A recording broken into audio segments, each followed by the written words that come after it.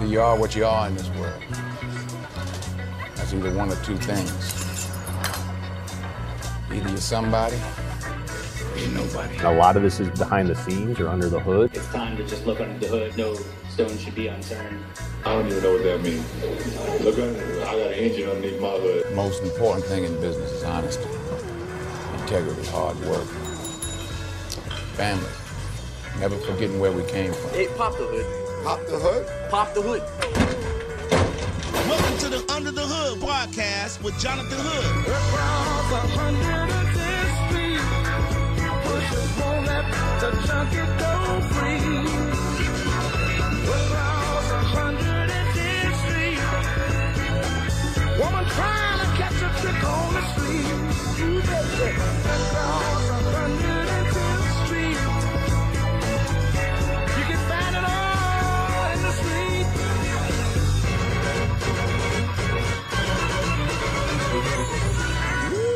Welcome to the Under the Hood podcast with me, Jonathan Hood, as we do our WrestleMania 34 preview. It'll take place in New Orleans, Louisiana, and looking forward to having two terrific guests on today. One of them is good old JR Jim Ross, the WWE and NWA Hall of Famer, also voice of New Japan Pro Wrestling, and really friend of the program. We'll get a chance to talk to Jim and get his thoughts about WrestleMania 34 coming up in a little bit. Also, we will hear from Dave LaGreca, also a friend of the program. He hosts a program called Busted Open Radio on SiriusXM Rush. He does a great job Monday through Friday. He does a 5-day-a-week wrestling show on SiriusXM, and he does a terrific job. He has Jonathan Coachman as one of his co-hosts. He has Mark Henry as one of his co-hosts, and also Bully Ray is one of his co-hosts as well. So they have a really good time on that particular show. Bully Ray and Mark Henry, by the way, both going into the WWE Hall of Fame in New Orleans coming up for the 2018 class, so it's pretty cool.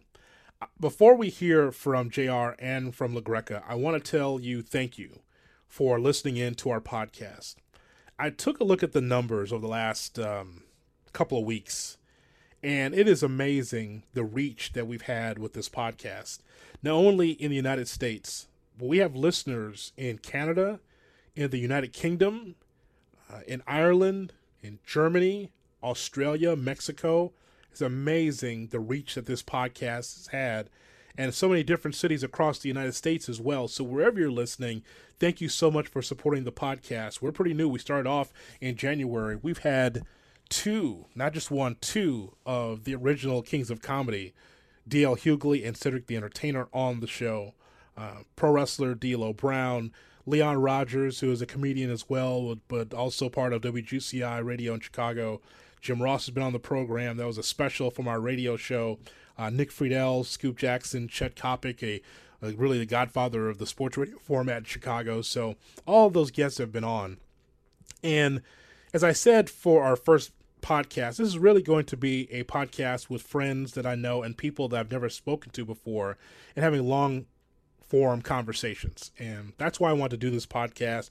As I mentioned, we're going to try to do this every other week. So I didn't want to just lock into doing a podcast every week, because I know that my schedule is crazy and there's a lot of things that I'm doing right now, working with the UIC Flames, doing the basketball and baseball now for the UIC Flames, University of Illinois, Chicago, working with SiriusXM NBA radio, hosting shows there, doing a national broadcast with Jeff Dickerson on Dickerson and Hood. It's our show on the weekends on the ESPN radio national format. And of course, my local show in Chicago on ESPN 1000 in Chicago. So there's a lot of things that I've got going on, but I want to at least take time to be able to give you something a little bit different than what you're normally listening to when you hear my shows.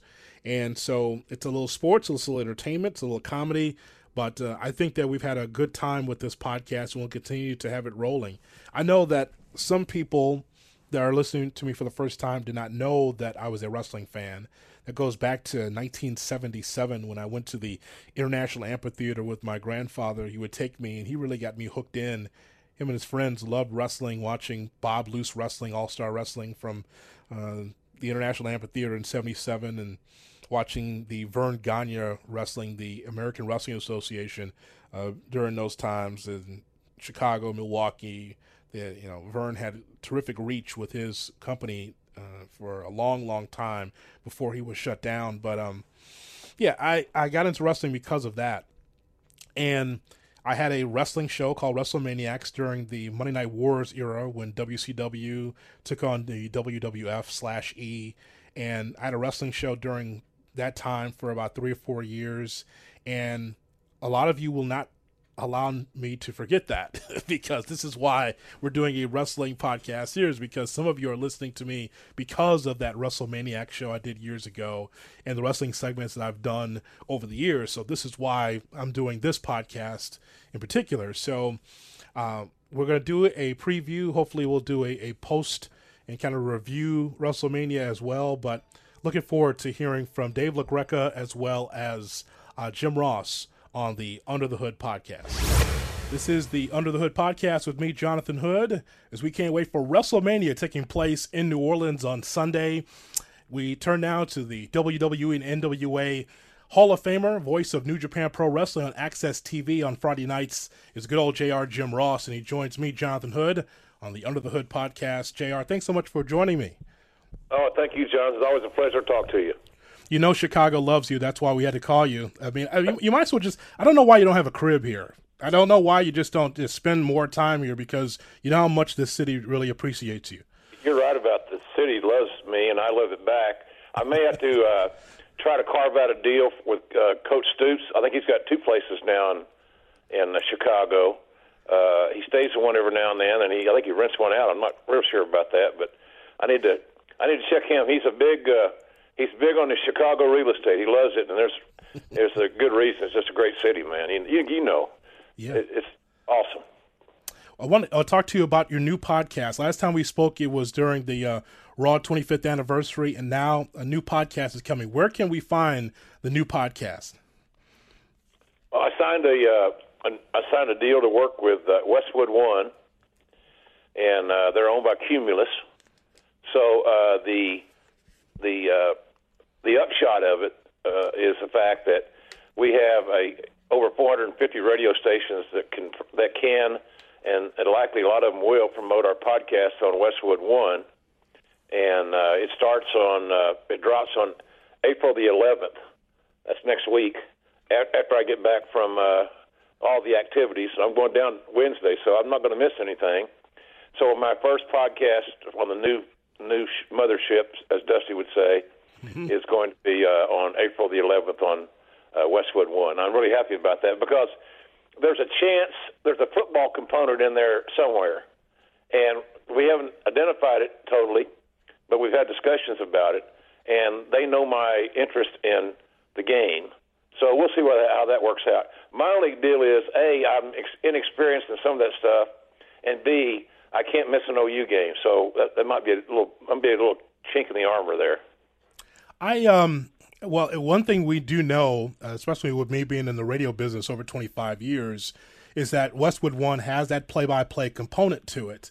And as you've always said, just give me a monitor, I can call it. Just put a monitor in front of me, I'll call whatever you want. So can you tell us that there's going to be more with Westwood One that you'll work with beside the podcast? Well, we're talking about that. Okay, Jonathan, excuse me. It's on the table, and there's a lot of things on the table.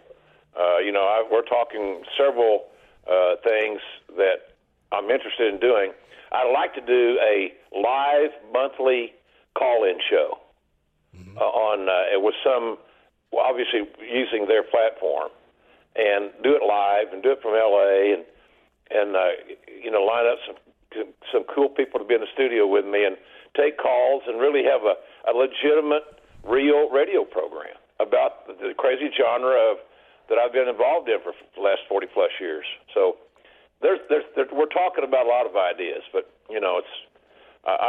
that's one of the reasons that I signed with Westwood One is the additional opportunities beyond the podcast. But we plan on making a podcast. So it's going to sound different. It's going to feel different, and I think it should be a fun reconnect for all those folks that I did 200 and something shows at Podcast One. So I got a lot of content. I own all that content. All those interviews are mine, and we're looking at ways to repurpose that because a lot of people didn't get into the podcast thing. Look, you're exploring it. You've been doing radio for 25 years, but you haven't been doing podcasts for 25 years. No. Because it's a relatively new deal. So we're all learning about it, and so I'm excited about the chance to grow my brand on a real solid company like Westwood One and Cumulus. Now, one thing I did not see in the release is that, yeah, you might be signed, but is my favorites Larry Z coming along? Will Gordon be there? Will Terry Funk also be part of that podcast? They all got an invite. They've all accepted. Mr. Barnett will be there. Okay. The whole crew. Dusty, Ernie Ladd.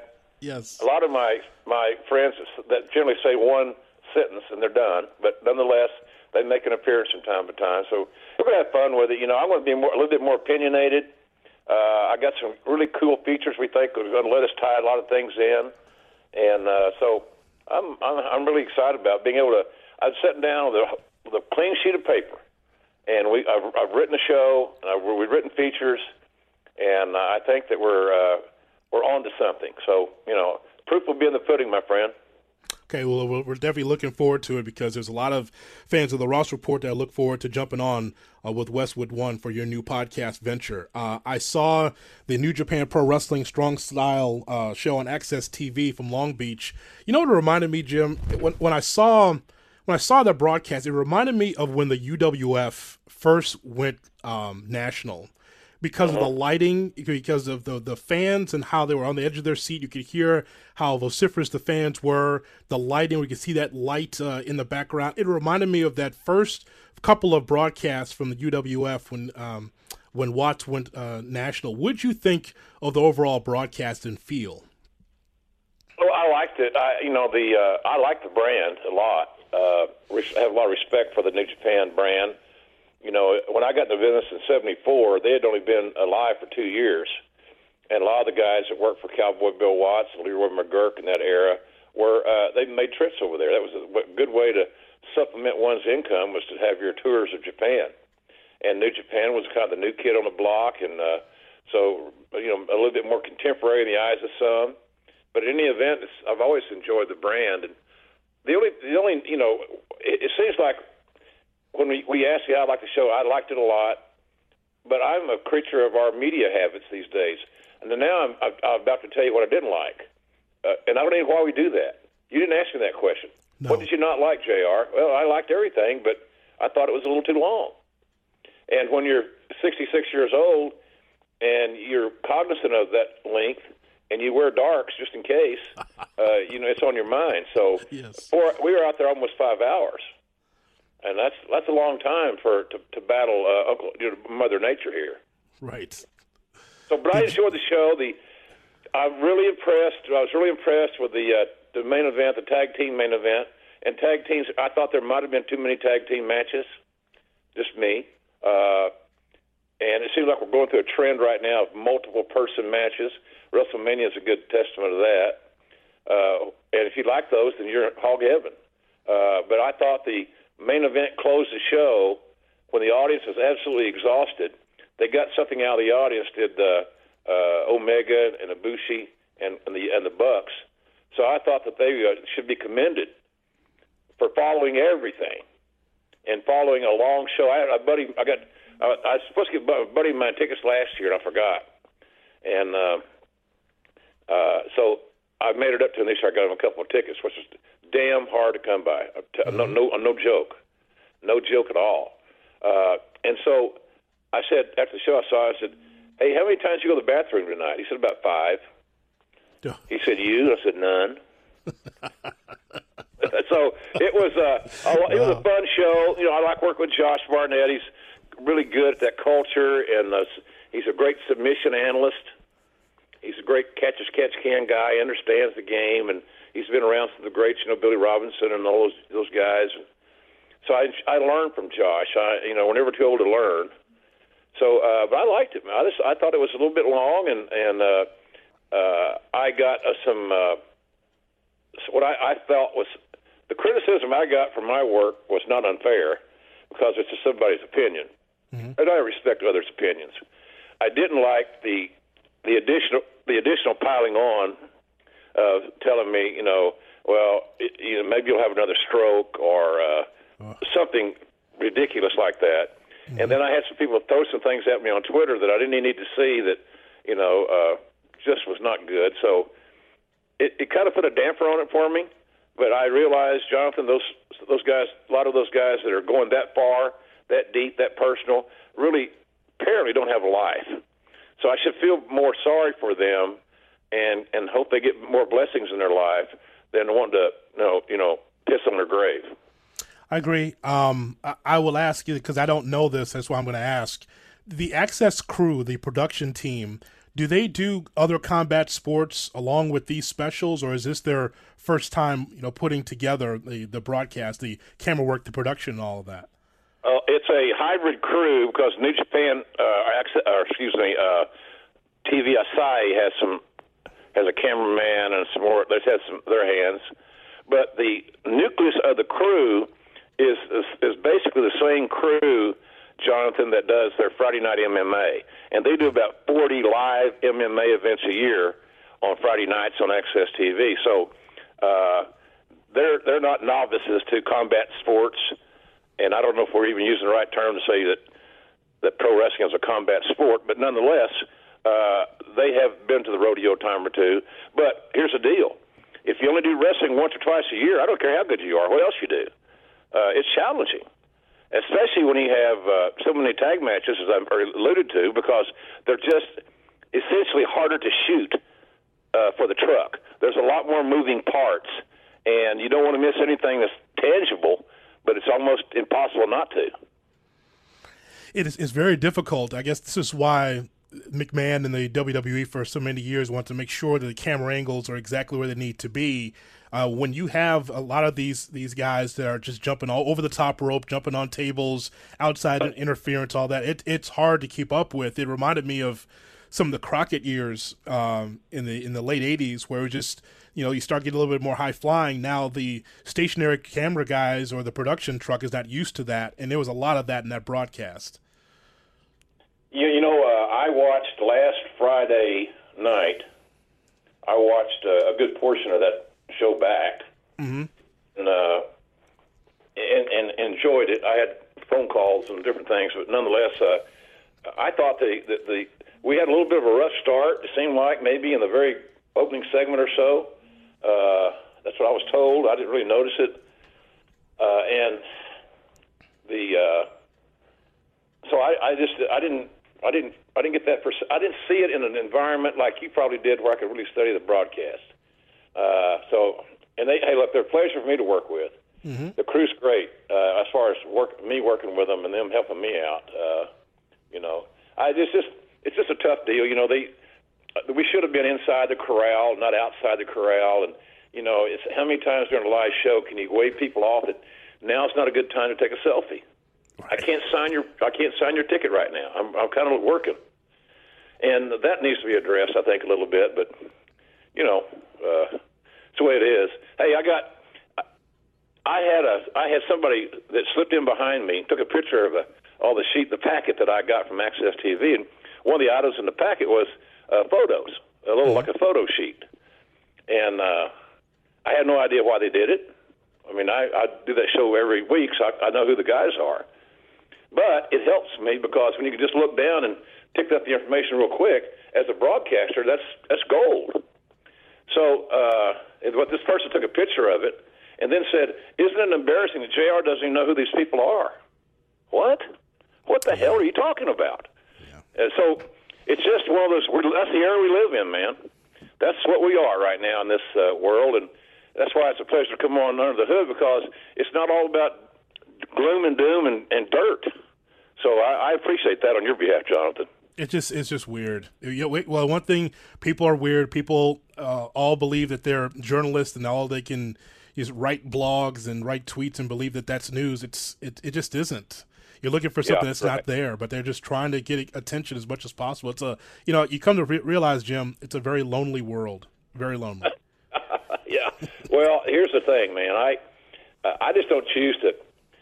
Since my wife got killed last year and my life changed, mm-hmm. And I'm going through it just fine right now. I'm making it. I just don't know. I don't know.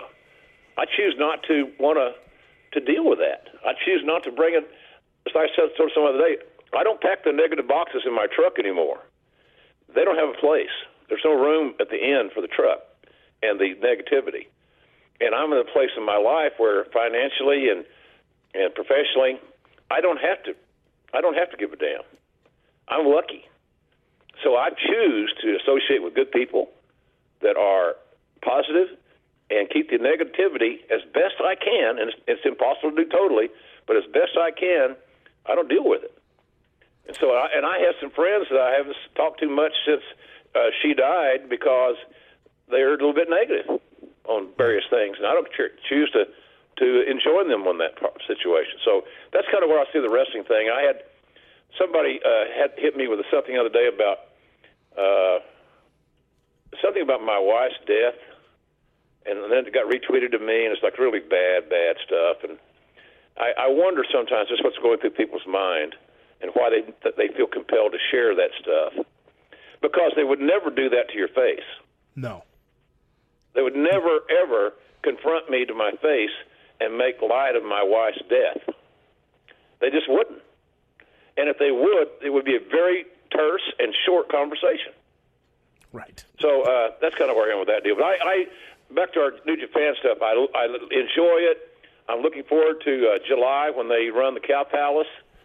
Very curious to see how that's going to go ticket-wise. Should be great. It all depends, as usual, on the card. But you get Okada in a big title match or something that's not tag team oriented, and they give the card a couple of real good single matches, it wouldn't surprise me if they didn't sell it out. Yeah, I enjoy the broadcast. It reminds me of the old Clash of Champions. So when you get these specials, along with the shows on Access TV, I get it on my Comcast every Friday night. I just think it's a treat. Well, thank you. Hey, I had another illustration of the ridiculousness. I compared Hiroki Goto to Bret Hart. And I mentioned that to Sean Waltman. I did this podcast last week, and he said, when he said that, I got it. But there were a lot of people that just went crazy. They thought that it was the most ridiculous thing and that, nobody knew who Bret Hart was. It's like, you got to be kidding me. Goto is an underappreciated guy, in my opinion. Yes. He's very, very fundamentally sound. He can wrestle or he can brawl. And he's very technically sound. That was what Bret was, all those things. And if you follow the game, you're going to know who Bret Hart is. I guarantee you there's not anybody in Chicago that don't know who the hell Dick Butkus is. Right. He's part of the community. He's part of the fabric of that city. And Bret Hart is a part of the fabric of the wrestling business. So it was meant as a compliment, but some people, for some reason, just didn't get it. So you can't win for losing, so I don't worry about it much. I can tell you that right now. No, we'll have fun in San Francisco. I told the guys at Access the food will be great. So we'll have good food there, and I've always enjoyed Frisco because I went there to do some XFL games, and that was always a fun time. So it'll be good. Hey, I'm living a wrestling fan's dream, man. It's a great time to be a wrestling fan. I'm a lucky son of a gun. I got all these opportunities. I'm going to have a big weekend in New Orleans. So and hopefully I'll get an assignment on Sunday. My fingers are crossed because I'm like a kid, man. I want to go play. Right. Give me a jersey. Just get me in the game for a play or two. So if that means broadcasting something on the pregame show or something on the card or wherever it may be, that's WWE's call. I will be there, and I'll, as the old timers say, Jonathan, I'll have my gear with me. Right. That's right. You got to have it in the trunk. Absolutely. Just in case. Yeah. You got to have that. I have one other thing before I ask you about WrestleMania regarding Cody Rhodes. I love Cody Rhodes because he's easy to dislike. He's got a great look. His wife is beautiful. He cheats to win. And I really enjoy I think he's been tremendous as one of the pioneers now of this new kind of indie wrestling movement, I guess you can call it. New Japan movement, that's for sure. What do you think of his future and what he's been doing? Oh, I love the kid. Again, you're asking a guy that's a little bit biased because I've known him since he was a baby, literally, seriously. And, his dad and I are close. we love to argue and fight with each other because he's a Texas fan, I'm an Oklahoma fan. But that was our deal, and there's so many things that remind me of Dusty to this very day. But Cody's got a great head on his shoulders. I hope that he's saving his money because he's obviously making a lot of it. And, you know, Uncle Sam don't play. Mm-hmm. So when you get a 1099, pay your damn quarterlies.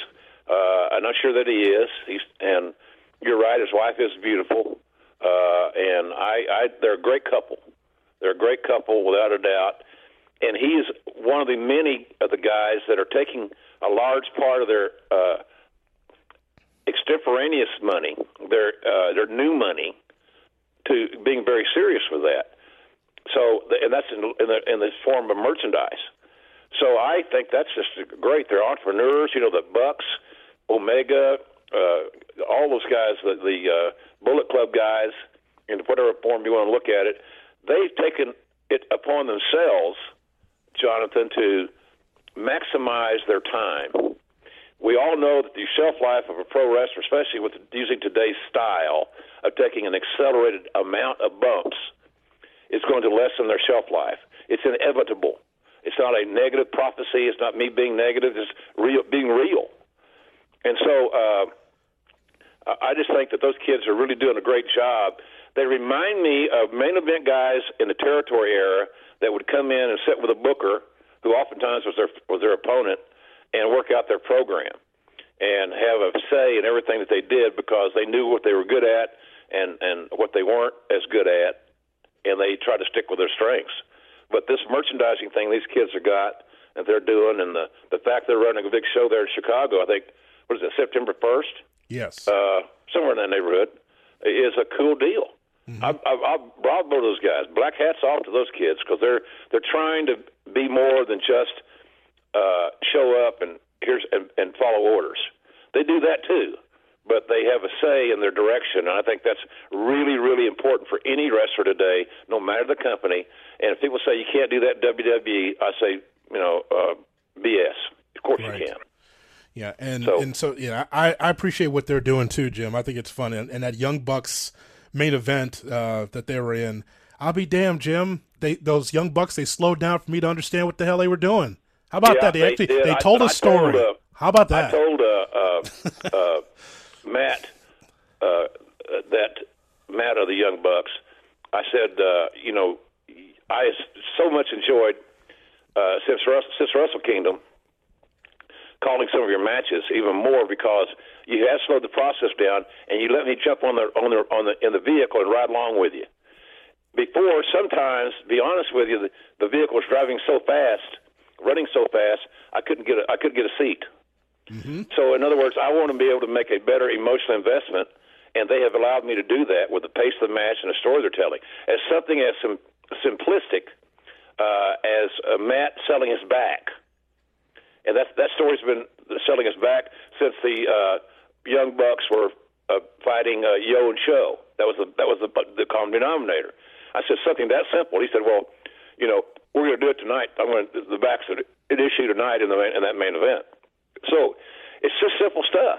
They get it. They really get it, and they're good marketers. They're good merchandisers. The Young Bucks, well, in my view, and I've been so lucky, Jonathan, that I've called matches for some of the great tag teams in history. Lucky, just right place, right time. But they're Rock and Roll Express-like. They're Midnight Express-like. They're that good. And those guys are in rarefied air, those two Expresses. Arn and Tully. Who's better than Arn and Tully when they were a team on a regular basis? I don't know of anybody. But they rank in that whole conversation with all those guys. The Hardys, when the Hardys were young and healthy and, back in the TLC days. So I just think that they're great assets to our business. And I hope that somewhere down the road, if they choose to make their move, that they'll get their big run in WWE at some point because there's obviously money there to be made. They've already proven that they are ace marketers. I guarantee you one thing, Stone Cold proves to all those guys in the locker room that if you take ideas to the art people and the merchandise people, they damn sure are apt to use them. And he did that, and he was a huge source of his own money or income because he created some great designs that sold shirts. They're the same they're out of the same mold, and I'm really happy that I've got the chance to get to know them a little bit and call their matches.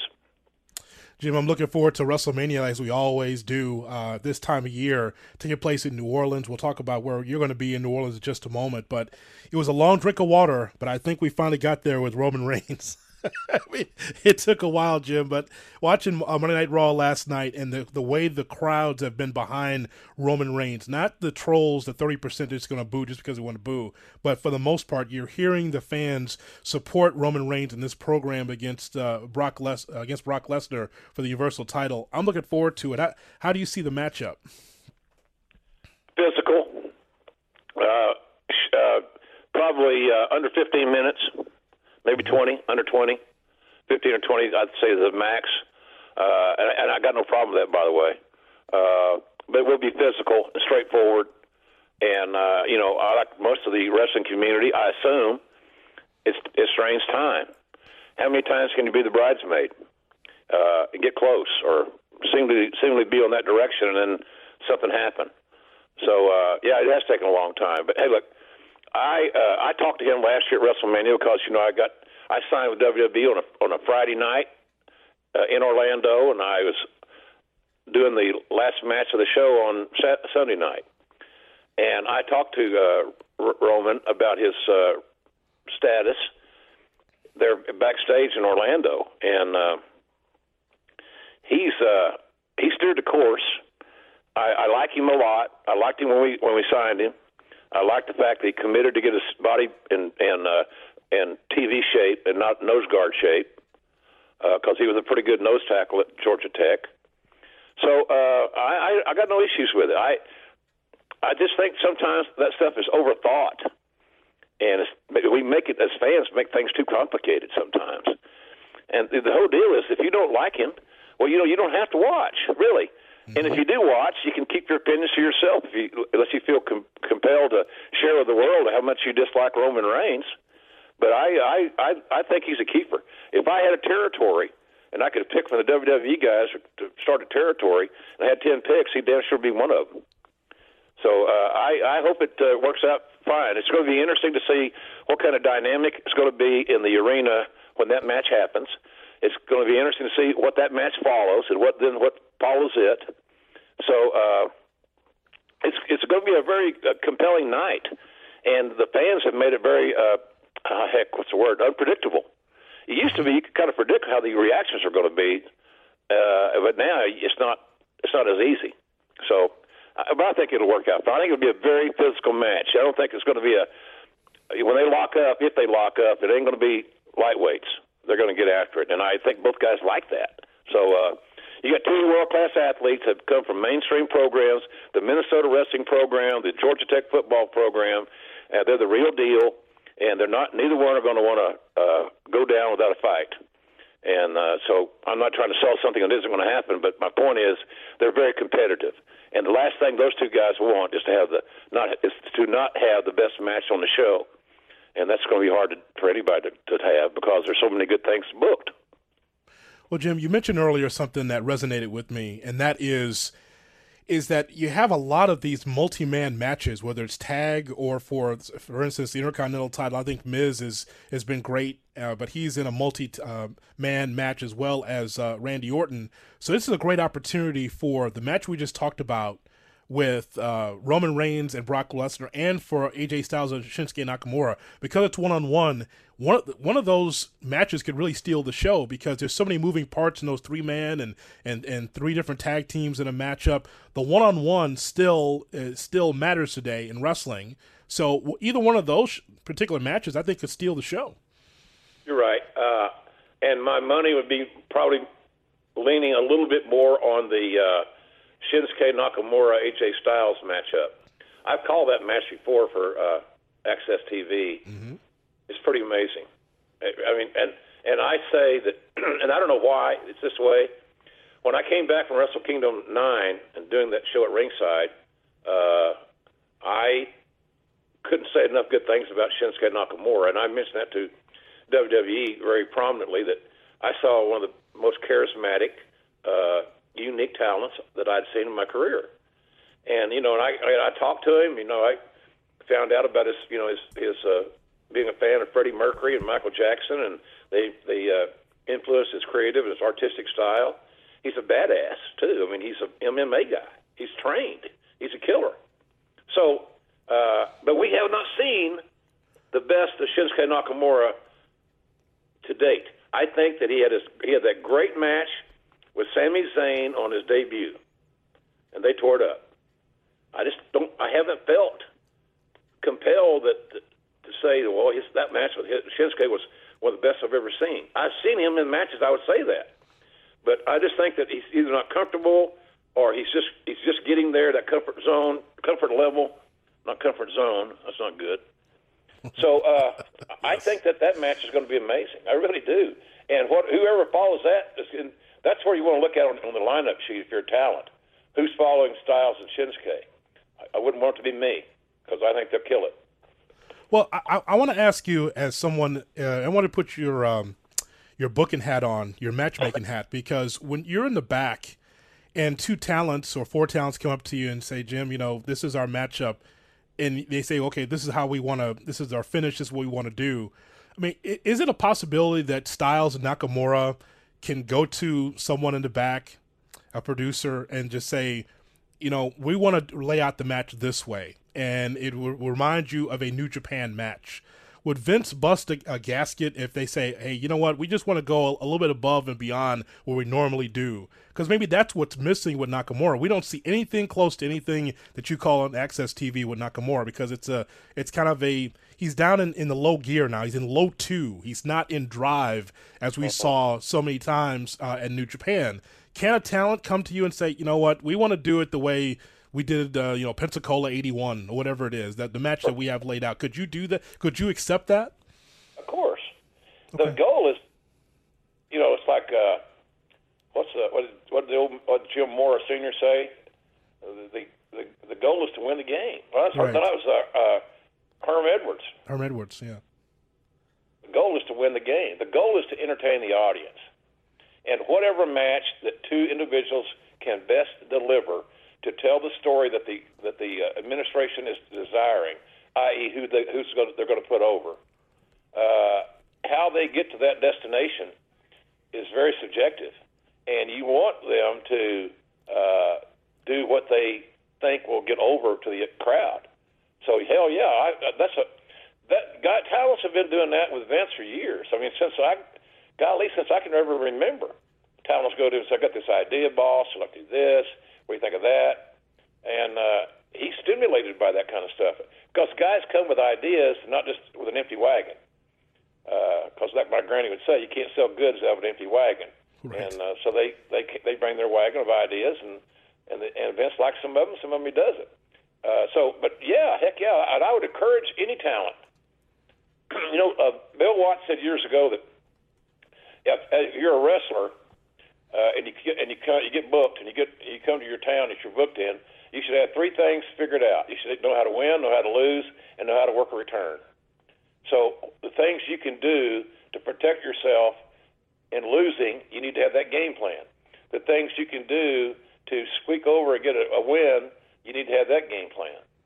And then if you're going to work a return, or you're going to program this individual, then how do we address that? So always have those three ideas: win, lose, or return. And I think that's kind of the, you just learn it. It's just a process.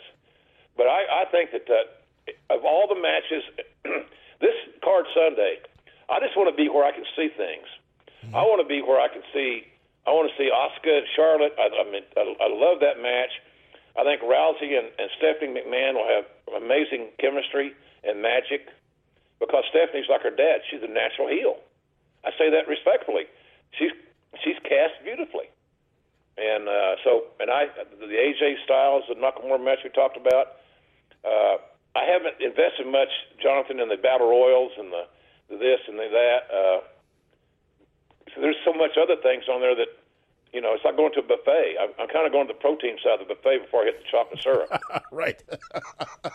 Understandable. I completely understand that.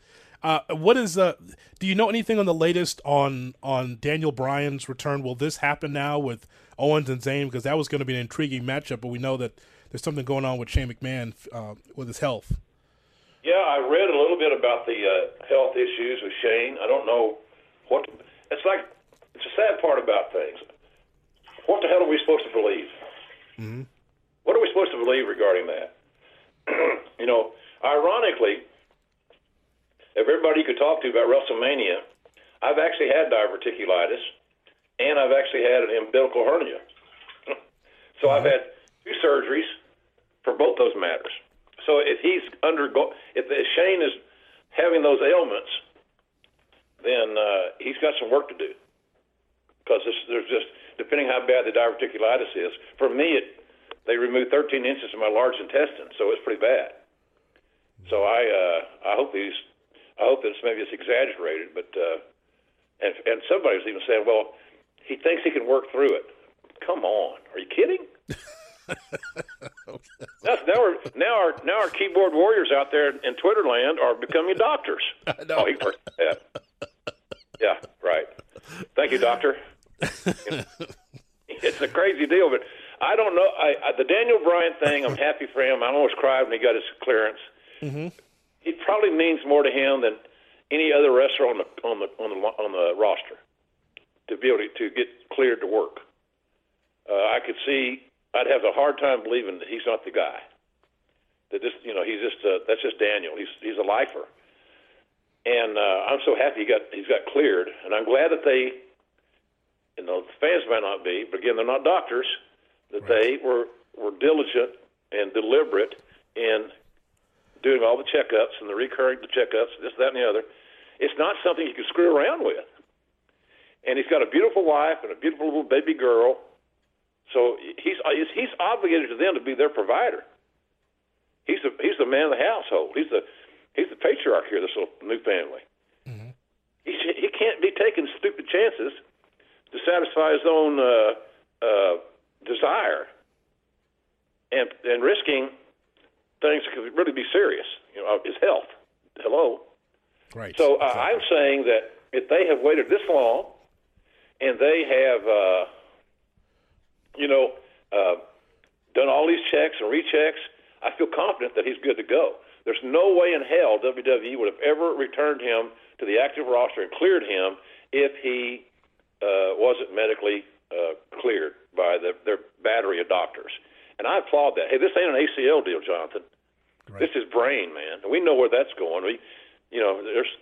Where's the Dave Durson stories of the world? It's sad, man. Yeah, and we don't want to talk about that because it is sad. But anybody that's in a business like that, MMA, boxing, wrestling, football, and more, they got to start protecting themselves better and understanding what's ahead of them. So I think I'm happy for him. I really am. But and I'm sure they made the right decision. And I'm just tickled to death that he's going to be able to perform on Sunday. So it's a great story, and I hope it has a happy ending. That's all. I was talking to D'Lo Brown about Dave Duerson a few weeks ago. Very happy for his son, his family, trying to prevent the tackle football for young kids. They're trying to have a legislation passed in Illinois for that. And so, obviously, with Duerson being a former Bear, we're keeping our eyes on this very much. We've had Chris Nowinski on the show before too, Jim. So the concussion issue is not going away anytime soon. No, it isn't. It's going to become much more prominent.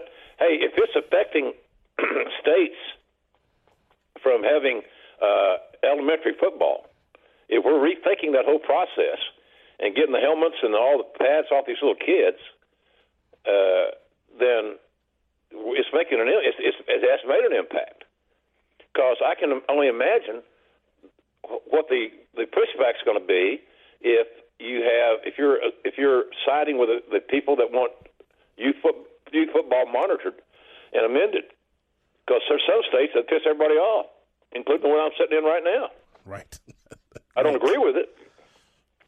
But the concussion things are a big deal. That's why I say I know that they went the extra mile, and that, to me, would not have always been the case in the wrestling business. And I don't know if it had been the case in a lot of other companies. But thank God he was in WWE because he got the best medical care. His bills are taken care of, and they made sure he got the finest care he could in the area of his issue, which is very tricky. So again, it's not the ACL here; we're talking a brain, and so that's how I look at that deal. But I'm very happy for him, and I just hope that I hope that his comeback, or whatever you want to call it, is everything that he envisioned it would be. He's a good guy, and good guys should win occasionally. Right. I know your bags are packed and getting ready to go to New Orleans for WrestleMania. I heard you before talk about this new concept you have for Slobber Knocker Sessions. Can you tell us a little bit about that? Because I know that it won't stop in New Orleans. You'll continue this process, right? Oh yeah. I think it's a better way of interacting with the fans. I've done the big stage shows at 300, 400, 500 people, 2 or 3 nights at WrestleManias, and it had a blast. They become a little bit intoxicated, and so I thought, well, I want to change this up a little bit. Mm-hmm. So what we did was we created a deal where we could control our venues better.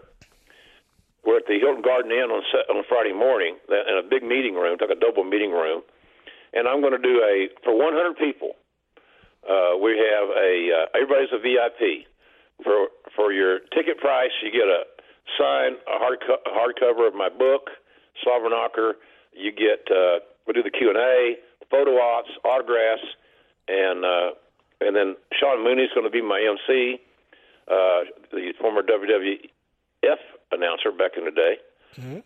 Who's now out in Arizona doing TV, and he's just started a new podcast. I just was on it. So Sean will be our MC, and he'll field the questions and do the follow-ups. So it's just 100 folks, and everybody then's a part of it. Everybody can have their questions answered. They can have a voice. There's no cattle car. There's no hustle and bustle. I'm not looking at my watch to get out of there to go someplace else. My next booking on Friday is the Hall of Fame. I'm going to attend. So I got plenty of time to interact with the fans, and that's kind of the story of that. And as we go forward, it makes us less dependent on having to go to a quote-unquote comedy club. We could actually get a more competitive venue arrangement with some of these hotels and do 100 people and come in and have some fun for 100 of us. So that's kind of the idea there. And as of what is today? As of Tuesday morning, mm-hmm. I had 6 tickets left. So it's not Ticketfly.com is a ticket place, but and if we have any release or somebody didn't get theirs or whatever, I'll tweet it out. But right now there are 6 tickets officially left at Ticketfly.com, so it looks like it's going to be a sellout, and for 100 of us. So I think that's just I could have done more tickets, but that number just seemed to fit, Jonathan. And again, it can't be a cattle call all the time. It can't be just about selling one more 8x10 or one more bag of jerky or whatever. It's just the experience is good. Because I tell you what, last year in Orlando, only a week after my wife was killed, maybe 10 days, my family, my wrestling fan family, saved my ass. Because man, I had hit the wall, right, and it was hard. It was really hard. I wasn't prepared for it, and then, but they bailed me out. The WWE family, the fans, the boys, the guys that were reaching out and crying and hugging me backstage was amazing. Because my wife had that big an impact on a lot of the guys because she was like a coach's wife. Mm-hmm. So good woman, and so. But it bailed me out. So I thought, well, these 100 people deals. That's a better deal for me. Might not sell as much stuff, might not make as much money, but we're going to be okay because it's not all about the payday. It's about the experience and the interaction, and I love that. I should almost pay them for what they give me, but I still go crazy here. But nonetheless, right. But it's a fun concept, and hopefully we'll be in Chicago to do something. We're launching a Q&A show with the King and myself.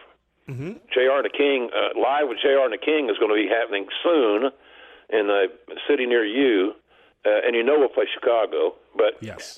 Jerry and I have never done these shows, ever. we had a tremendous run together on Monday Night Raw. We're still great friends. We enjoy hanging out together. We enjoy doing things in that regard, work-wise. You know, I enjoy working with Hugh Hefner, so it's all good. Yes. But I just those are going to be some fun shows. We got one. We're finalizing our paperwork. We're going to do like a little 5-city tour type thing and play some different venues. And we have some promoters that are interested in taking it a lot well beyond America, and so probably European, UK, Ireland, you know, all that kind of stuff. Australia. We have a lot of requests because for years the J.R. King was the soundtrack.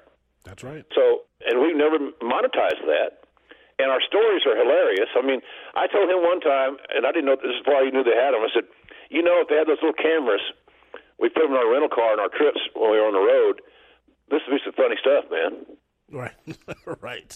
Well, you know, he always drove, and he always controlled the radio. I always read the sports page. Right. It's like two grumpy old men. And then, you know, every now and then we'd get giddy when we found a KFC buffet. When you can find a fried chicken buffet, brother, let me tell you something. Out there on the road, that's almost as welcome as a handsome woman's hug. KFC buffet. Right. You're fired through silk with that. That's for sure. So we had fun, like, you know, we just got along, and he's and we had great stories, and so we've been talking about doing this for a long time. And to be honest with you, when my wife was left us, that kind of woke my eyes up on some things I've been saying. I'm going to do this. I'm going to do that. We're going to do this. And so I think I've said this in my podcast, Jonathan. You know, our tomorrows aren't guaranteed, and they're not. So so Jerry and I are going to do some of those shows, and we'll have some fun doing it, I think, and looking forward to that. So there'll be some nice news coming up soon. I don't think I've really talked about that much anywhere. So you're getting a little bit of a scoop there on that deal. So we've got some cool shows and with Jerry, and then I'm just loving life. I'm alive. My daughters are healthy. My granddaughters are healthy. You know, I'm just the hand I got dealt is what it was. Mm-hmm. And it's just, I choose to not be sad. I choose to move on. And that's what I've been doing. And everything I do, I like doing. That's what's funny about this deal. I love the WrestleMania week and everything about it. I love going to L.A. and voicing over the New Japan shows. I love doing the live New Japan show. I wish I'd do once every quarter or something. Mm-hmm. But so I'm lucky. I'm like you. I do projects I like, and I think I'm pretty good at. Yeah, I learned that from you over the years, that I'm in a position in my career where I'm doing things that I enjoy doing and turning down things that I don't want to, because life is too short, man. I'm doing baseball. I never did baseball before, doing baseball for University of Illinois Chicago, along with basketball, doing NBA radio, ESPN radio nationally with Jeff Dickerson, my good friend, and doing shows in Chicago. So I'm doing projects that I want to do and that I enjoy doing. I love being a moving target.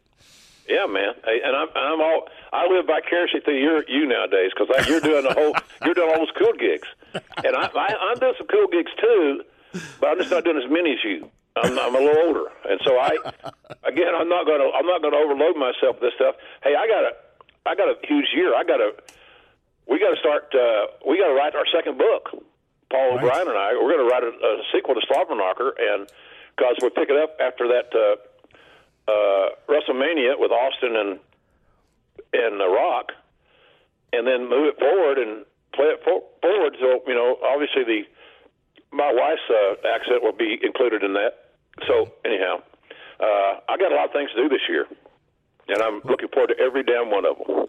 Well, don't worry about the mules. Just load the wagon, Jim. Amen, brother. You got it. And if you never pass a KFC buffet, just don't do it. All right, one last thing, and I appreciate your time.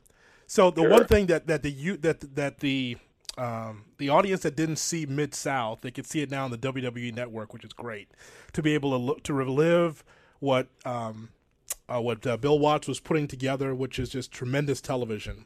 Boyd, when you were working your way into Mid-South, Boyd Pierce you'd come in every now and then. You'd be out there maybe once every couple episodes. You'd come back because there was a rotation. Yep. Boyd Pierce said, we welcome now a man that works for ESPN doing the rodeo. It is Jim Ross. Did you work for the mothership? Did you call rodeo for ESPN? Yeah, Team Rodeo. Team Rodeo. You never talked about that before. Well, there's no reason. It was a little bit of a cluster. It was a good idea. They had these rodeo teams, and the Tulsa team actually drew well. They had some local cowboys, kind of quasi-famous guys. The media was very friendly to it, and we all know that if the media decides to commit and back a brand, it helps it obviously become much more successful. And they did that, but it just didn't have the legs elsewhere. But Bob Carpenter, you know Bob Carpenter? Absolutely, voice of the Nationals now. Yeah, he was the play-by-play guy of that triumphant. I did not know. And I've never heard him do any interviews about it either. So, we all had our little hats, and like drugstore cowboy, and I was the guy that was behind the chutes interviewing these daredevils, bull riders, bronc riders, what have you. So I wasn't in the booth, which probably was a hell of a blessing in disguise, because less than me would be better at that point on this brand. But it was a fun little project. It just another one of those deals where you kind of got your toe in the water on something, and it was new and different, and so I had fun. It just I really even think about that time, and I don't even know why. It wasn't bad. It just wasn't memorable. But maybe it is memorable. And that's like saying, how was your year in the XFL? I think I should have taken notes and a journal all that season and written a hell of a book about the XFL. The wrestling guy in the XFL, I was about as welcome in the football world as, somebody with a great big, zit on their lips. Just fever blister, whatever. Nobody. That guy.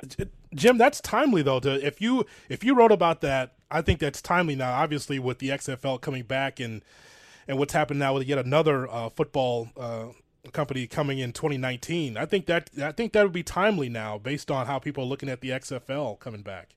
Well, certainly my second book, the Slobberknocker version book, the autobiography-like book, there'll be some good XFL stuff in that. So we'll kind of test the water on that deal. But sure. I enjoyed that I enjoyed that a lot.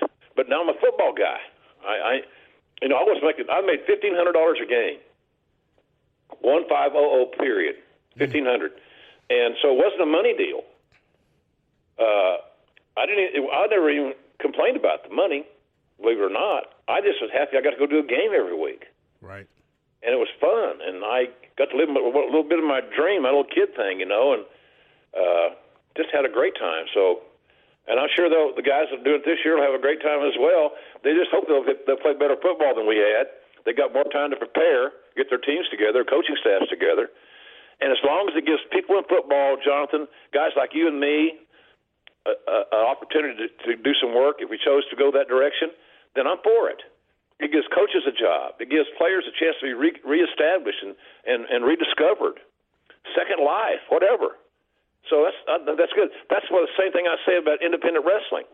I don't cheer or I don't pull for any promotion to not be successful, because to me that's really ridiculous. And the thing about the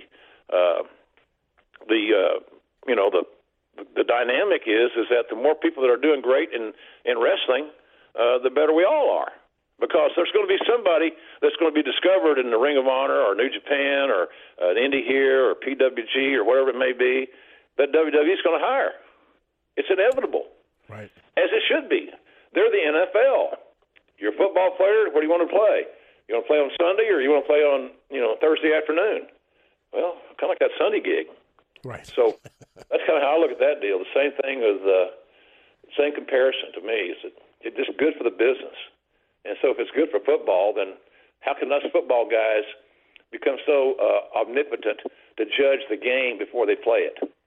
I think I'm not that smart. I don't know how good the football is going to be, but I know this: it'll be football. And why do some of us watch the NFL Network or ESPN Classic? We know the outcome of the damn games. Right. Because it's a game. It's a game, yes. It's the same reason I like to watch Sopranos reruns. I hear dialogue, I miss the first go-around or the second go-around. Mm-hmm. I'd like to experience it again. So anyhow, that's I'm a big fan of the Indies and of the XFL, the football side as well. So it'll be really interesting to see how that pans out, and will Chicago get a team, and will Jonathan Hood be broadcasting XFL games? I don't know. I don't know. We'll see. Hey, well, here's the thing. As my granny would say, when I told her I wanted to be the voice of the St. Louis Cardinals and follow the great Jack Buck and Harry Carey, she said, Jimmy, somebody's going to do it. So, Jonathan, somebody's going to do it. And if you want to do it, why not you? Why not me, right? Right. Hell yeah. Absolutely. And why not you, Jim? And why not you? Yeah, well, that ship sailed. I want to do a reality show, just go to KFC buffets around America and strike up conversations with total strangers about what they're ordering. Don't forget to catch Jim on Access TV, New Japan Pro Wrestling, every Friday night. I get it on my Comcast cable. You get a chance to watch it as well. And don't forget, you can catch Jim. Jim's going to be at Slobberknocker Sessions. It's going to be in New Orleans. And again, you can see him also. And hopefully you will have a jersey. I hope that you're able to call a match, do something for WrestleMania, because that's going to be a lot of fun. Well, I know it sounds old and spoiled. I'm spoiled. I'm old and egocentric. But, man, if you love the game, and I really do love the game, I love the wrestling business, and you're at WrestleMania, how do you not want to be involved in whatever your area is? Right. Whatever area you can still contribute in, why wouldn't you want to be involved? It's that big a deal to me. And I told somebody the other day, I was a real overnight sensation there at WWE. It only took me 19 years to get hired there. Right. Right.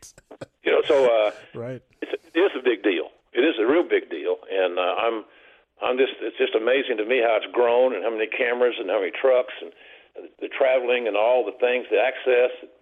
I mean, it's simply amazing what they have created, what Vince has created and his team, and I helped along the way. I'm happy to say, and very proud of those contributions, and hope to still make more in the future. But boy, I'll tell you, the wrestling world, somewhere along the way, they won't do it because they're afraid they'll alienate their fan base, which is kind of lame. But there should be at least a silent fist bump from all the wrestling companies and to the WWE, because the WWE is creating an event, a celebration in New Orleans this week that every promotion there is going to attempt to monetize on the WWE's dime. That's right. And I got no issues with them doing that. I'm not lashing out at them. That's what entrepreneurs do. It's opportune, smart, timely marketing. But when they're bitching about the WWE, they shouldn't do it with their mouth full, because there's some of those groceries have been bought through the fans that came to WrestleMania to have the whole experience. But what brought them to New Orleans? WrestleMania. And along the way, they get to go to see JR show on Friday, or whatever. Paul Heyman's show. All these guys. A lot of good stuff going on. So I'm happy to be a part of it. But like you, I don't know whether they're going to pass out the jerseys, but like I told you earlier, I'm bringing my stuff. Right. So we'll see what happens. As always, Jim, we appreciate your time in Chicago. Thanks so much for coming on the show. You bet, buddy. Always. Appreciate you. You're listening to Under the Hood podcast with Jonathan Hood.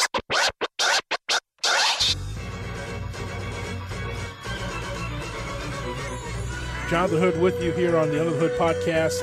Dave LaGreca, my longtime friend. If he lived in Chicago, if I lived in New York, we would have been longtime friends, going to matches together, either at the Brendan Byrne Arena or at the Rosemont Horizon. We would have been together. He's a host of Busted Open on SiriusXM Rush 93 every morning, Monday through Friday. Check it out. And also on the SiriusXM app. And Dave joins us here on Under the Hood. Hello, Dave. Hey, man, long time no speak. How are you? I'm doing very well, thank you. I'm thinking if we grew up together, so many cards, I think the cards might have been a little bit better in Chicago. Rosemont Horizon had some good cards. Brendan Byrne Arena in New Jersey was nice, but I think you would have enjoyed the Chicago cards. I'm sure I would have, man. Chicago's an awesome city.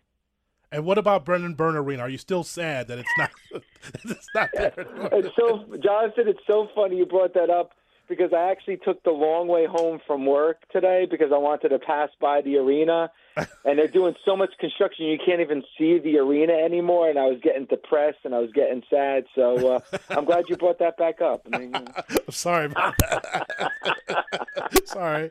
The show has just taken off, Dave. I mean, here's where I'm so proud of you and proud of the show, because as a lifelong wrestling fan like I am, for you to be involved in an angle with the National Wrestling Alliance, that I was so proud to see the cameras in your studio, and there's the NWA champion talking smack to about Tommy Dreamer.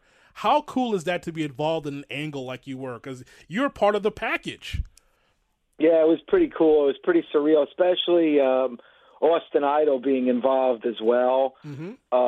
And interviewing the two of them, and Austin Idol's like, a foot away from me. It's like, it's you get it. It's like a childhood dream come true, and to see how this show has grown over the last 2 or 3 years has been unbelievable. And I think we're going to have our biggest weekend ever, WrestleMania weekend. So I'm really excited about going to New Orleans.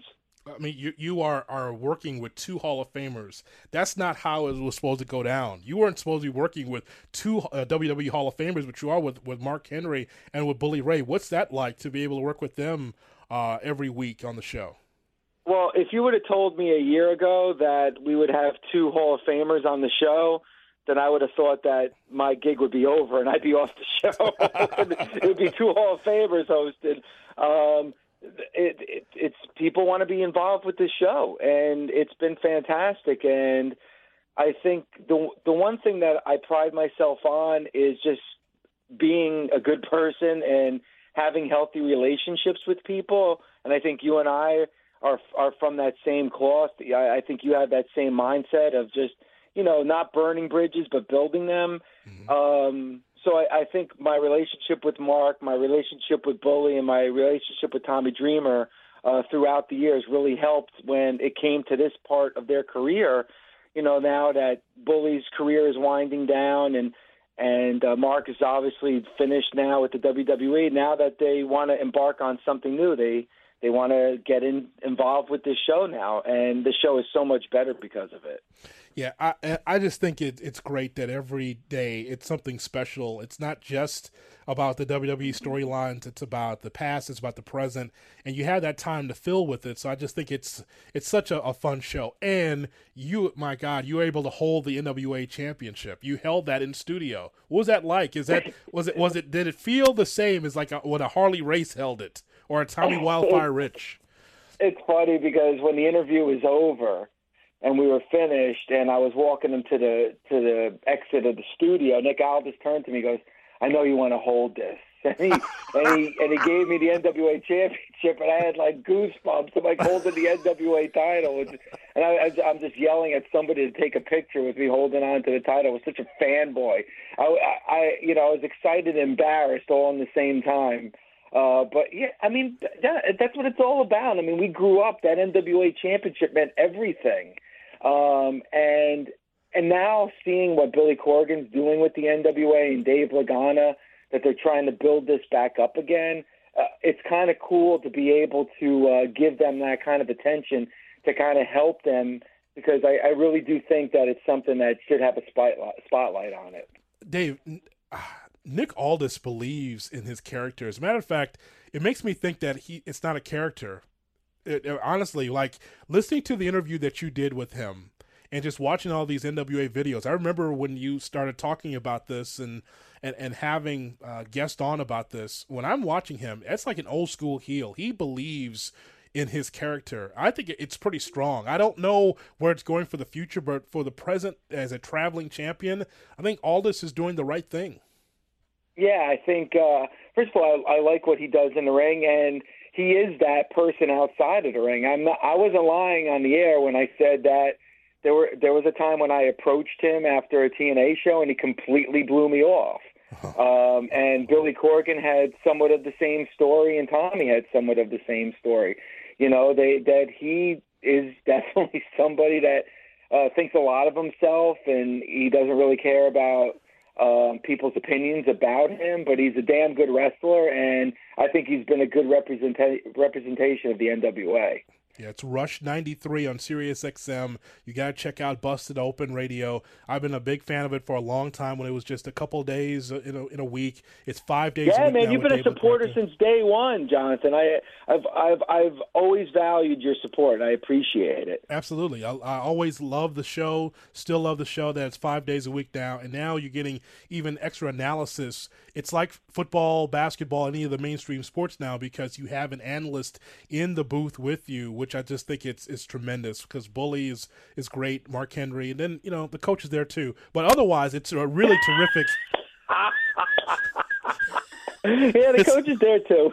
Yeah, the coach is there too. It's nice to hear from the guy from Kansas. But I'm telling you right now that it's a great show despite the coach being there for sure. It's so funny, bro. I was listening to Bruce Pritchard's podcast, and they actually gave a little shout out to the show. And they're like, oh, yeah, you got Hall of Famers, you got Bully Ray, and you got Mark Henry. And then they're like, oh, and you got Coach to kind of balance things out. That's a shame. I bust Coach's balls, but I'll tell you this. You know what? It's a solid booth now at Raw because, he's got his part to play as an analyst. I don't know if it's heel or face. I really don't really care. I just think that the analysis in the Raw booth is solid. I think Coach has solidified that. I think he's not a guy. He's not a punching bag. I know that for sure. He's going to give his opinion, gets in and out, and I think it's pretty clean. That's a professional broadcaster there. Yeah, I mean, Coach has said this on the air. Vince McMahon doesn't want characters behind the microphone. He wants commentators. So he really wants, Cole and Coachman and Corey Graves to call it like, what we grew up on. That I think Vince McMahon wants more of that than what we were getting, the last 10 to 15 years. Is this the best Raw broadcast team as far as a three-man booth in the Cole era? Yeah, 100%. I love Corey Graves. I think he does a great job. I think Cole is the glue that holds it all together. And I'm a big fan of Coach. So I think so. I think this is the best three-man booth that they've had.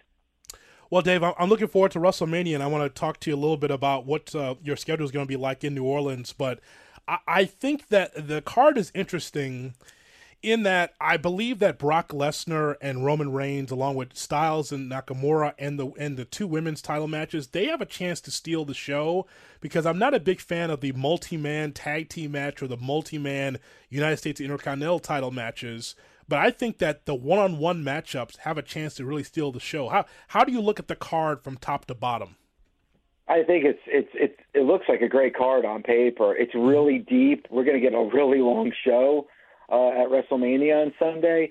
But I'm with you too. I'm not a big fan of the triple threats and the multi-tags, and I think those will be good matches. I'm not taking anything away from it, but I'm not a big fan like you. But you look at AJ and Nakamura, you look at Asuka and Charlotte, and like you said, even like a Roman Reigns and Brock Lesnar, there's a lot of potential here. It's really difficult to really point at one match and say this match is going to steal the show. Because as much as AJ and Nakamura can be that match, Bully said it on the air, and I kind of agree. There's not a lot of emotion tied to that matchup. Like I think it's going to be a really good wrestling match, but I don't know if you're going to be emotionally involved in that match like you're going to be with Asuka and Charlotte or with Roman and Brock Lesnar. So it's hard to really see when you look at that card what match could really steal the show. See, I don't know where AJ. Here's the thing that's weird about the world title situation. I think this has been brought up on your show before. This is the Styles time as a world champion, Dave. It reminds me of CM Punk early, where it's like, yes, you're the champion, but yeah, we're not going to put you in the main event. We'll put you in the middle of the card. We'll put you at the beginning of the card. I look forward to seeing exactly where Styles and Nakamura is on this card, because if they go to an agent and they say, we're going to do what we did in Japan 2013, whatever, how much time we have? 20 minutes, 25 minutes? Okay, well, that's the match we're laying out. And they lay out one of those New Japan-like matches. Not because if you lay out a New Japan-like match, maybe we finally get the best out of Nakamura. We have not seen the best of him. I don't know who this character is, but it is a lesser version of the guy from Japan.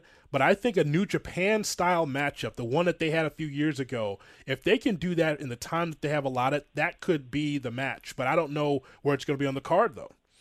Yeah, I agree. And Jonathan, I have a few friends that are strictly just WWE fans. They just watch Raw and they just watch SmackDown.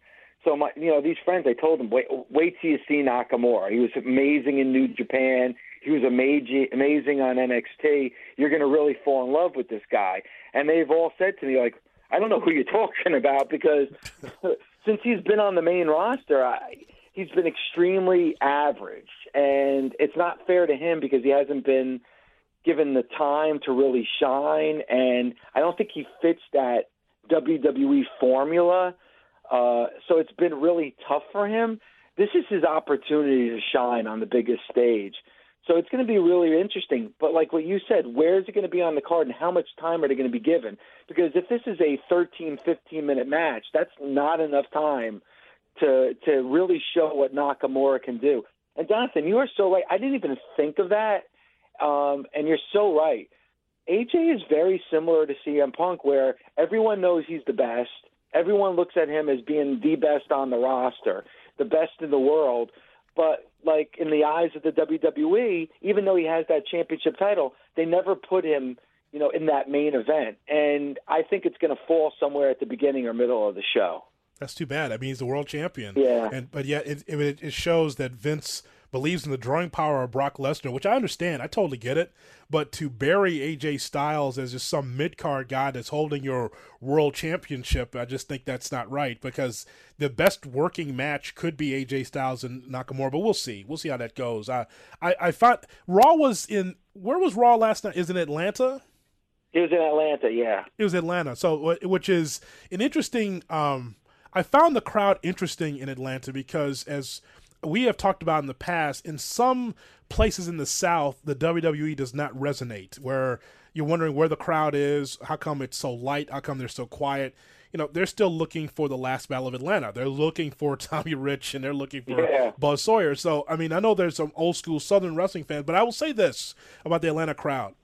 They came to life for Roman Reigns, and it was a long drink of water. It was a long walk for a drink of water, but I think finally we're going to get to where the majority of the crowd is going to accept Roman Reigns, because if Reigns is over in Atlanta the way he was last night, where the story's been told, hey, this Universal Champion's he's just a part-time guy, and he's like John Cena, and look at me, I'm here for you every night. I think finally he has been able to gravitate to the crowd, where I think he can finally get over with the majority of the crowd if he wins the Universal title at WrestleMania. I'm a Roman Reigns fan. I really like Roman. You're right about that Atlanta crowd. They popped huge for Roman. And when Paul Heyman in his promo said that if they lose, that this is the last time you're going to see them on Monday Night Raw, the crowd cheered. So they're really buying into Roman's character. They're buying into this storyline. I really like it. I think finally we're seeing the best of Roman on the microphone. I think he's gotten the best of Brock, which is great. And I hope that shows in the Superdome on Sunday. I just don't think it's going to happen, Jonathan, because there's a big difference between that Atlanta crowd that we saw on Raw last night and what we're going to see in New Orleans on Sunday. In New Orleans is going to be that hardcore wrestling fan, and the majority of those fans are going to boo Roman, and it's a shame because I'm not going to judge people on who they're going to cheer and boo for, but I wish Roman.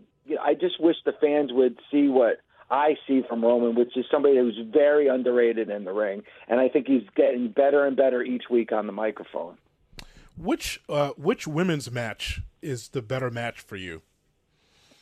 It's a great question because story-wise, it's obviously the Nia Jax Alexa Bliss match. I mean, that's old school, right? Isn't it? Like where it's the true heel against the true face, and I love what Nia Jax is doing. I think Nia Jax is going to be so big and popular with this WWE universe. I think she's going to be one of the most popular wrestlers on the roster in a couple of years. But I love Charlotte. I think Charlotte's the best, pound for pound women's wrestler on the WWE roster right now, and Asuka's so fantastic. I mean, I'm really looking forward to Charlotte and Asuka on Sunday. That'd be interesting. If Asuka gets over, if she wins the match, is she the most dominant female wrestler that we've ever seen in our lifetime? Like more than Moolah, I mean. Yeah. That's wow. Yeah, I think so. Especially if you beat somebody like Charlotte on that type of stage.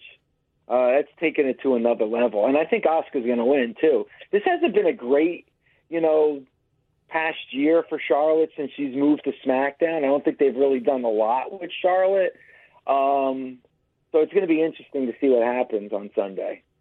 All right. I'm very happy. See, this is, once again, we can't wait for the Triple H era overall in the company, but we see it in kind of remnants of it in the NXT.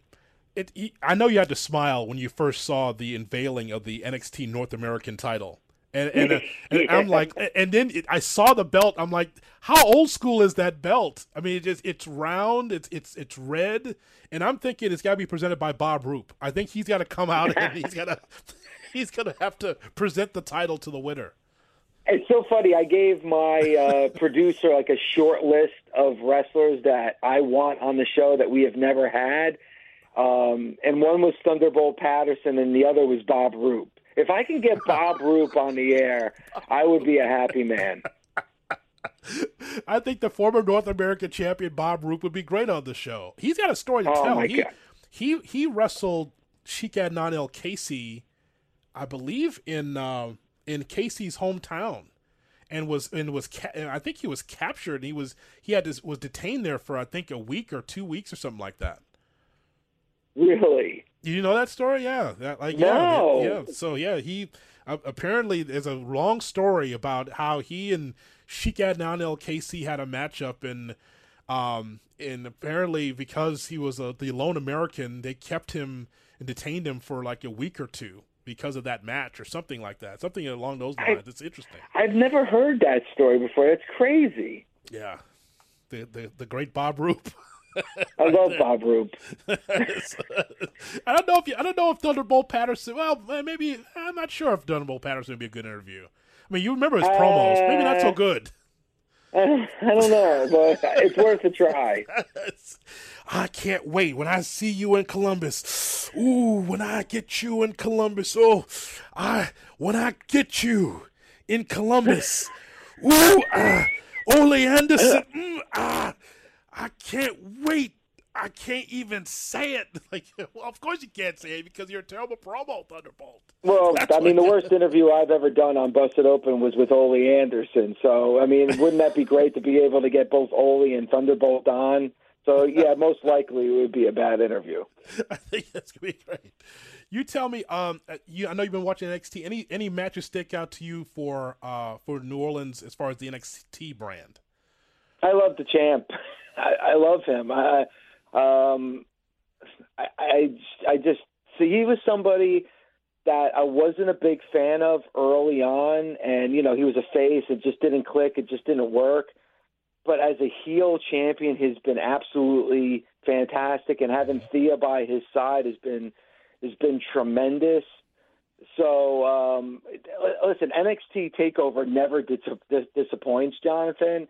And you look at this year's show, it could be another one where we say, oh, that's the best takeover I've ever seen. It seems like with every takeover, we're like, all right, that was the best takeover. All right, no, this was the best takeover. They always outdo themselves, and I think this one's another one we're probably going to be talking about very highly once it's over on Saturday. So we expect to see Cena and Undertaker, right? This is going to happen eventually? I guess. Still waiting. I don't know. I hope so. I mean, I don't know if we're going to see John Cena, in the crowd with popcorn and a soda, as you said on Raw last night, that he's going to be a quote unquote fan. I mean, we have to see this. But is it going to be the Dead Man or is it going to be the American Badass? I'm thinking the American Badass, right? You're going to see him like with the full hair and the bandana, and him coming down, and Taz will do commentary with Michael Cole at ringside, like old school. I mean, boy, that's what I'm thinking, right? No, that would be a sight. I mean, listen, for me, I want to see the Dead Man, and I know he laid down his hat and his gloves and his jacket, and I know Kid Rock is being inducted in the Hall of Fame. So how great would it be if he's on the stage singing, and here comes the Undertaker on the motorcycle, the American Badass? But there's just something about WrestleMania and the Dead Man, and I may be in the minority on this one, and it seems to be, at least on Busted Open, but that's who I want to see. I want to hear the gong, and I want to see the slow entrance to the ring on Sunday. Any word on what happens with the Daniel Bryan matchup? The return was great, but I'm not sure how Shane McMahon is in this. Is there going to be like a mystery partner with this Zayn and Owens tag that's supposed to take place? It's crazy, Jonathan. Everyone I spoke with, everybody in regards to Shane McMahon, said Shane McMahon will be there. They said even Bully said he's one of the toughest guys he's ever come across. Mark Henry said if he was just a wrestler and didn't go a different route, he would be one of the biggest superstars. Like, everybody I talk to says how tough Shane McMahon is and would be shocked if he's not there at WrestleMania. I mean, come on. I mean, unless it's not as serious as it's been reported. Now, I go to you because now you've become you're a fan, but you're also an insider because you can look at the phones of a Bully Ray or a Jonathan Coachman and get the information out to the Bustin' Open Nation. You could find out stuff now. Is it not as serious? Why would there be a picture of him and his kids at a hospital? JR had the same thing that Shane McMahon had. I saw the same thing, but like they said with the hernia, there's ways to work through it. The diverticulitis, if it's caught in time, a surgery is not needed. It can be helped with antibiotics and medication. I don't know. Like I don't know if that's the route that is going to happen. They've been very, very hush hush when it comes to Shane McMahon. But from everyone I talked to, they said they would be shocked if he's not there in the ring with Daniel Bryan on Sunday. But like you said, you hear diverticulitis, you're like, well, we had a doctor on the air that said if he's got diverticulitis, his career is most likely over. So this is, but again, like you said, the people that I talked to said he's so tough, they would be shocked if he's not there. That's amazing. That is just amazing. I guess anything for WrestleMania, I guess. So this, the guy's nuts. I mean, he's proven that he's crazy. I mean, he's gone for a decade, and he comes back and he's jumping off the top of a Hell in a Cell. Like it's the guy's obviously somebody that's just looks at things completely different than most people. That's just weird. There's just no way that I would be involved in that. There's got to be some kind of mystery partner or something. There's got to be like a second or a manager for this, but he can't be in that. I don't know. But Jonathan, really quick, I mean, have you ever been this close to a WrestleMania with this many questions still unanswered? I mean, we don't know who Braun Strowman's tag team partner is. We don't know about Shane McMahon. We don't know about John Cena and The Undertaker. I mean, we come from the time when you knew weeks and weeks beforehand what every single match is going to be. And there's so many questions going in, and we're just days away from WrestleMania. I just don't. Those are just head scratchers for me. I don't understand. It's almost like you're taking the fans for granted, or you have some big surprise. But see, the thing is, you'd rather have the card solidified and then just go through it instead of having a surprise and then it sucks. So There's just so many question marks for this WrestleMania card. But when you've got it almost sold out and you know that you're going to have viewers and it's on the WWE Network, they don't care, Dave. they don't care. They don't. They really should, because that's the way wrestling should be, where you have a established card, but they don't. They're just going to do what they want to do. So I just and because of the question marks now, I'm not really focused on those matches. I'm more focused on the matches that we talked about and who could steal the show, and then anything else is gravy from here. Yeah, I mean, I feel exactly the same way. You know, so I don't know. So tell us what your schedule is going to be. Where can people find Busted Open? Because you'll be broadcasting live as you always do for WrestleMania. Where can fans find you? Yeah, and all our shows will be live on Sirius XM Rush Channel 93. On Saturday, we're having our big Busted Open party from 1 to 3 Central Time at Barcadia, which is just walking distance from both the Superdome and from the Convention Center where Fan Access is going to be. And we're going to have Mark Henry will be there, Tommy Dreamer will be there, Bully Ray will be there, Coach will be there. So that's going to be a huge blowout party on Saturday from 1 to 3 that you can hear on Rush. And then on Sunday, we're going to have our WrestleMania pre-show from 1 to 3 Central, also at Barcadia. And that's going to be with Rebby Hardy is going to be my co-host, along with Nita Strauss, who's the guitarist for Alice Cooper. And then also at Barcadia, immediately after WrestleMania, Tommy Dreamer and I are going to be doing our WrestleMania post-show. And again, you can hear that on Sirius XM Rush 93. That is awesome. That is awesome. I love when you're on location for these big events because it's always a lot of fun, especially pre and post to be able to tune in afterwards and get your view. And by the way, at the Superdome, the site of my favorite match of all time, and that's Flair against Steamboat. The second of the 3 matches. That's my favorite match because we never saw Flair ever saw him submit on television, and so that's my favorite match. Remember, that's like it went like 54 minutes at the Superdome. So love that match, man. I love that match. That's super, like you said, a lot of memories, and the Superdome really hasn't changed that much.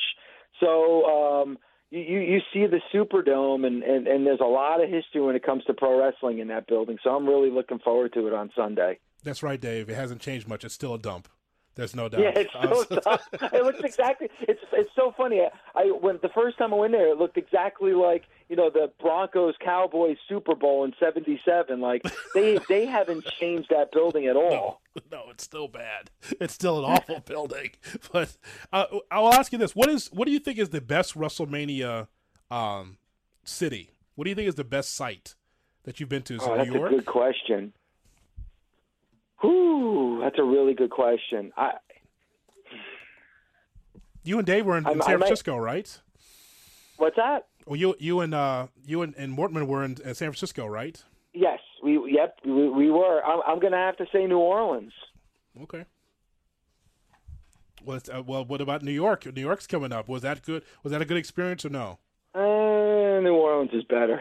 New Orleans is, first of all, the weather's good. You're walking distance from everything. Mm-hmm. You go to MetLife Stadium next year, and hopefully I'll see it. I mean, you're going to come out? Are we going to hang? When are we going to hang out? Is there WrestleMania coming to Chicago? I'll be there. The Old Horizon? My God, 18,000 again. Great. No, you go to MetLife Stadium, it's not like you're going to be able to walk to New York City. I mean, there's nothing but swampland around MetLife Stadium. So unless you want to go to TGI Fridays or a Houlihan's, you're kind of out of luck. So I think New Orleans is probably the best city for a WrestleMania. Dave LaGreca, last question. I appreciate your time as always. Who is left off of the Hall of Fame for the WWE? We start with the Midnight Express, right? Yes. Okay, and Jim Cornette. Yes, with Midnight Express with Jim Cornette. Definitely needs to go in. I'm surprised that they haven't gotten in yet, especially since we've seen the Rock and Roll Express go in. Probably would have been perfect in New Orleans because they spent time in Mid-South, but whatever. Yeah. It would have been perfect there. That doesn't work in New York for them to be in New York, but that's whatever. If it's next year, that's kind of weird, but okay. So what else? It would have been perfect. This year would have been perfect. They really dropped the ball on that. Absolutely, because they don't have the history in New York that they have in Louisiana. Okay. Is there heat between Ivan Koloff, the late Ivan Koloff, and the McMahon family? Because we've talked for years that Koloff should be in the Hall of Fame. You know what? I mean, you would think so because of the snub, but I remember at WrestleMania 29 that was in New Jersey, Ivan Koloff was at Fan Access. So when I saw him at Fan Access signing autographs, I was like, all right, this guy's going to must be, if not this year, he must be getting into Hall of Fame sometime soon, and it's never happened. I can't give you an answer on that. I don't know. I mean, that is a major, major snub. That is like monumental. I mean, he beat Bruno for the title, for crying out loud. He needs to be in the Hall of Fame. Who else is missing that deserves the opportunity? Because there's a lot of I think there's a lot of wrestlers that have been skipped over the years. Like a Kamala deserves an opportunity, but I think Kamala definitely deserves to be in the Hall of Fame. Yeah. To me, Bruiser Brody. I mean, I would love to see Bruiser Brody go in, especially if Abdul the Butcher is in and Carlos Colon is in, Stan Hansen is in. Bruiser Brody needs to be in. And what about Bob Roop? He's in our Hall of Fame, Jonathan. The great Bob Roop. That's, Under the Hood. He's in the Under the Hood Hall of Fame. I don't know about the WWE Hall of Fame, but he's in our Hall of Fame. Okay, well, I think that as an Olympian, Bob Roop deserves an opportunity. If Kurt Angle's there, come on, give Bob Roop an opportunity. It'd be it'd be a good speech from Bob Roop. I think we got to get him in. Let's put the movement in for the former North American champion, Bob Roop. Sure. Well, I'm glad you spent some time. I know that you're going to have fun in New Orleans, as you always do, for WrestleMania. And again, Busted Open, SiriusXM, Rush 93, Monday through Friday, and catch again over the weekend the coverage of WrestleMania. Nobody does it like Busted Open. Dave, as always, I appreciate your time in Chicago. Thanks so much for coming on. Thanks, Jonathan. I really appreciate it, man. Thank you. Thank you, brother. Oh, always a pleasure, man. I love coming on. Thank you so much.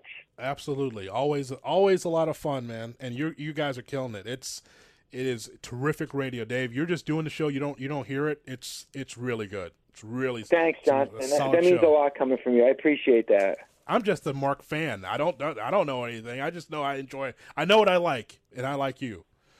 Oh, thanks, Jonathan, man. Thank you very much, man. All right, man. Have fun in New Orleans. All right, brother. I'll be thinking about you. All right, Bob Roop. Yeah, I'll talk to you later. All right, bye. All right, bye-bye. Our thanks to good old JR Jim Ross and also Dave LaGreca for being with us from SiriusXM Rush. Great WrestleMania preview with the two. Thank you so much for listening. Don't forget to download this on Apple Music and so many other places where you can find this podcast. Podcast Addict, that's where I get my podcast. On SoundCloud, so many places where you can find this podcast. And please spread the word about the Under the Hood with John the Hood podcast. And I appreciate everybody listening to the show. If you're on Apple Music, leave 5 stars and a review, please. 5 stars and a review of the show. Would love to hear from you on that because I need the support. I want to see whether or not we're doing well or not with our podcast. All right, hopefully we'll have a review of WrestleMania from New Orleans coming up in our next podcast. So thanks so much for listening. We're having a fun time with it. The executive producer of the Under the Hood podcast is Sean Davis. This is Jonathan Hood. Don't forget to find me on Twitter, twitter.com/tweetjhood. Leave your comments there. Or on my Facebook wall, facebook.com. On Instagram, IGJHood. On Snapchat, SnapJHood. Follow me. Let's be friends. Let's talk about this podcast and on other platforms. Thanks so much for listening. We'll talk to you next time on the Under the Hood podcast with Jonathan Hood. I got one more thing I like to